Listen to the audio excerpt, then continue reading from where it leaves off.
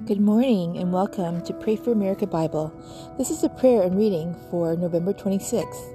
Lord, remind us to be thankful. It's easy to focus on what's failing or incomplete, what could be better. Help me to celebrate all you've done, are doing, and will do in the days to come. With you we have a future. Thank you. Amen. Daniel chapter 2, 24 to 3:30. Then Daniel went in to see Arioch, whom the king had ordered to execute the wise men of Babylon. Daniel said to him, "Don't kill the wise men. Take me to the king, and I will tell him the meaning of his dream." Arioch quickly took Daniel to the king and said, "I have found one of the captives from Judah who will tell the king the meaning of his dream." The king said to Daniel, also known as Belteshazzar, "Is this true? Can you tell me what my dream was and what it means?" Daniel replied, "There are no wise men, enchanters, magicians, or fortune-tellers who can reveal the king's secret, but there is a God in heaven who reveals secrets, and he has shown King Nebuchadnezzar what will happen in the future. Now I will tell you your dream and the visions you saw as you lay down on your bed. While your majesty was sleeping, you dreamed about coming events. He who reveals secrets has shown you what is going to happen, and it is not because I am wiser than anyone else that I know the secret of your dream, but because God wants you to understand what was in your heart. In your vision, your majesty, you saw standing before you a huge, shining statue of a man. It was a frightening sight. The head of the statue was made of fine gold. Its chest and arms were silver, its belly and thighs were bronze, its legs were iron, and its feet were a combination of iron and baked clay. As you watched, a rock was cut from a mountain, but not by human hands. It struck the feet of iron and clay, smashing them to bits. The whole statue was crushed into small pieces of iron, clay, bronze, silver, and gold. Then the wind blew them away without a trace, like chaff on a threshing floor. But the rock that knocked the statue down became a great mountain that covered the whole earth. That was the dream. Now we will tell the king what it means. Your majesty, you are the greatest of kings. The God of heaven has given you sovereignty, power, strength, and honor. He has made you the ruler over all the inhabited world, and has put even the wild animals and birds under your control. You are the head of gold. But after your kingdom comes to an end, another kingdom, inferior to yours, will rise to take your place. After that kingdom has fallen, yet a third kingdom represented by bronze will rise to rule the world. Following that kingdom, there will be a fourth one as strong as iron. The kingdom will smash and crush all previous empires, just as iron smashes and crushes everything it strikes. The feet and toes you saw were a combination of iron and baked clay, showing that this kingdom will be divided. Like iron mixed with clay, it will have some of the strength of iron. But while some parts of it will be as strong as iron, other parts will be as weak as clay. This mixture of iron and clay also shows that these kingdoms will try to strengthen themselves by forming alliances with each other through intermarriage, but they will not hold together, just as iron and clay do not mix. During the reigns of these kings, the God of heaven will set up a kingdom that will never be destroyed or conquered. It will crush all these kingdoms into nothingness, and it will stand forever. This is the meaning of the rock cut from the mountain, though not by human hands, that crushed to pieces the statue of iron, bronze, clay, silver, and gold. The great God was showing the king what will happen in the future. The dream is true, and its meaning is certain. Then King Nebuchadnezzar threw himself down before Daniel and worshipped him, and he commanded his people to offer sacrifices and burn sweet incense before him. The king said to Daniel, "Truly, your God is the greatest of gods, the Lord over kings, a revealer of mysteries, for you have been able to reveal this secret." Then the king appointed Daniel to a high position and gave him many valuable gifts. He made Daniel ruler over the whole province of Babylon, as well as chief over all the wise men. At Daniel's request, the king appointed Shadrach, Meshach, and Abednego to be in charge of all the affairs of the province of Babylon, while Daniel remained in the king's court. King Nebuchadnezzar made a gold statue 90 feet tall and 9 feet wide, and set it up on the plain of Dura in the province of Babylon. Then he sent messages to the high officers, officials, governors, advisors, treasurers, judges, magistrates, and all the providential officials to come to the dedication of the statue he had set up.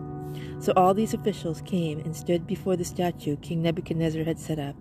Then a herald shouted out, "People of all races and nations and languages, listen to the king's command. When you hear the sound of the horn, flute, zither, lyre, harp, pipes, and other musical instruments, bow to the ground to worship King Nebuchadnezzar's gold statue.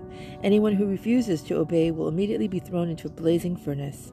So at the sound of the musical instruments, all the people, whatever their race or nation or language, bowed to the ground and worshipped the gold statue that King Nebuchadnezzar had set up.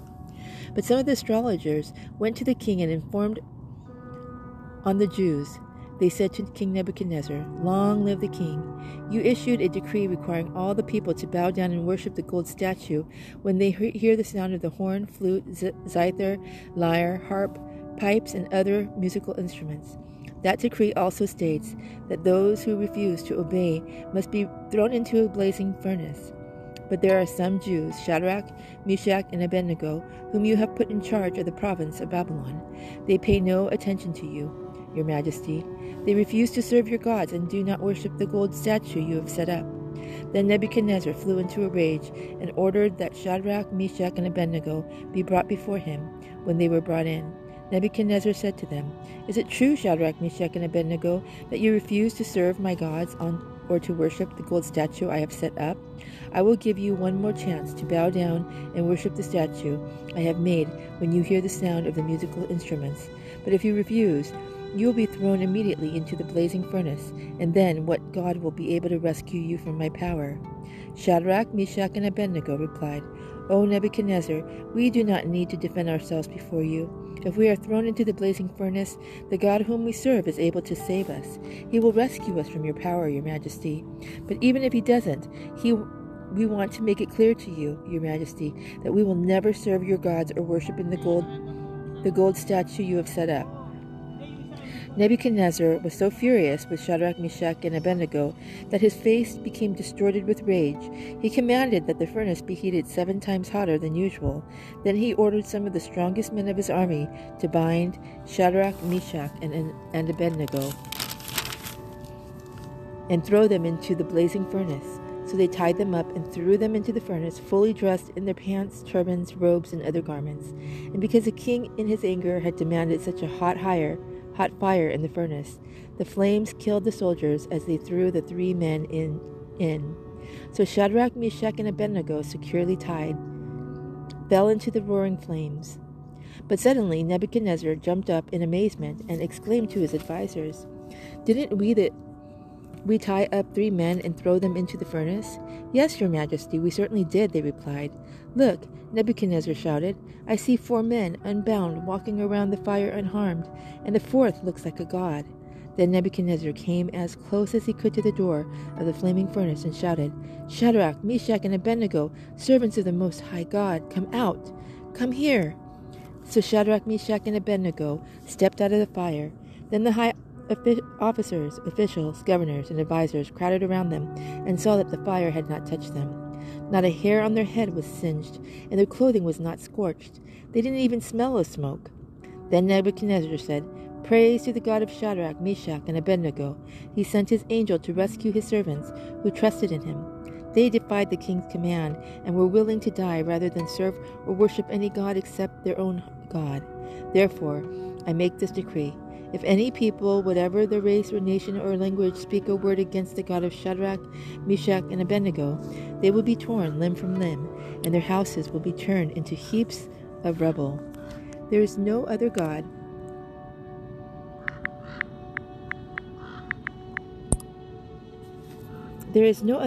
who can rescue like this." Then the king promoted Shadrach, Meshach, and Abednego to even higher positions in the province of Babylon.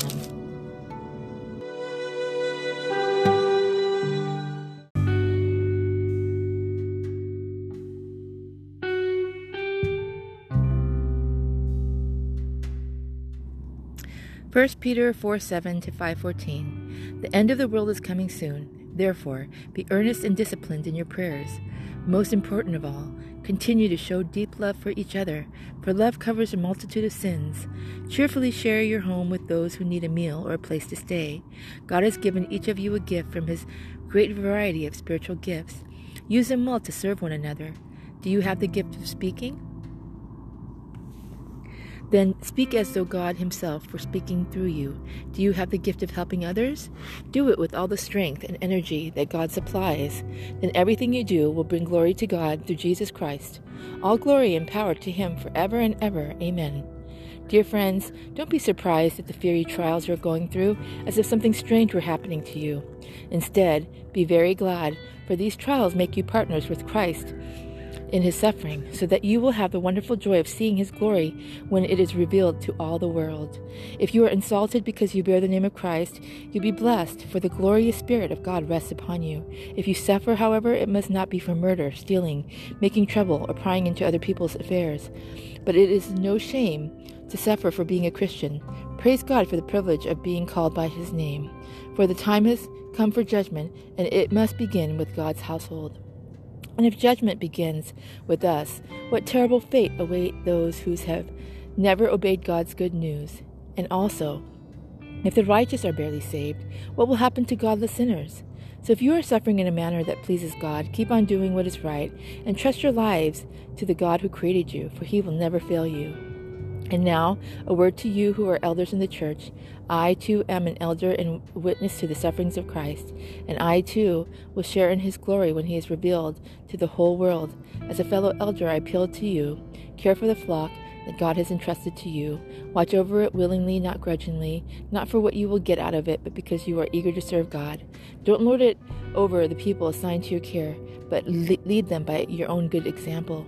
And when the great shepherd appears, you will receive a crown of never-ending glory and honor. In the same way, you who are younger must accept the authority of the elders, and all of you dress yourselves in humility as you relate to one another. For God opposes the proud, but gives grace to the humble. So humble yourselves under the mighty power of God, and at the right time he will lift you up in honor. Give all your worries and cares to God, for he cares about you. Stay alert. Watch out for your great enemy, the devil. He prowls around like a roaring lion, looking for someone to devour. Stand firm against him, and be strong in your faith. Remember that your family of believers all over the world is going through the same kind of suffering you are. In his kindness, God calls you to share in his eternal glory by means of Christ Jesus. So after you have suffered a little while, he will restore, support, and strengthen you, and he will place you on a firm foundation. All power to him forever. Amen.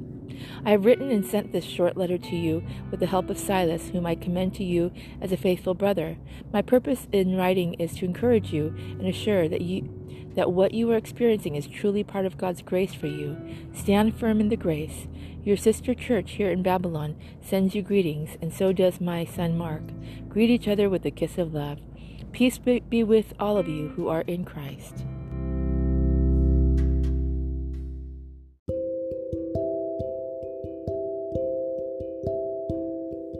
Psalms chapter 119, 81 and 96. I am worn out waiting for your rescue, but I have put my hope in your word. My eyes are straining to see your promises come true. When will you comfort me? I am shriveled like a wineskin in the smoke, but I have not forgotten to obey your decrees. How long must I wait? When will you punish those who persecute me? These are arrogant people who hate your instructions, have dug deep pits to trap me. All your commands are trustworthy. Protect me from those who hunt me down without cause. They almost finished me off, but I refuse to abandon your commandments. In your unfailing love, spare my life, then I can continue to obey your laws. Your eternal word, O Lord, stands firm in heaven. Your faithfulness extends to every generation, as enduring as the earth you created. Your regulations remain true to this day, for everything serves your plans. If your instructions hadn't sustained me with joy, I would have died in my misery. I will never forget your commandments, for by them you give me life. I am yours, rescue me, for I have worked hard at obeying your commandments. Though the wicked hide along the way to kill me, I will quietly keep my mind on your laws. Even perfection has its limits, but your commands have no limit. Proverbs chapter 28, 15 to 16. A wicked ruler is as dangerous to the poor as a roaring lion or an attacking bear. A ruler with no understanding will oppress his people, but one who hates corruption will have a long life.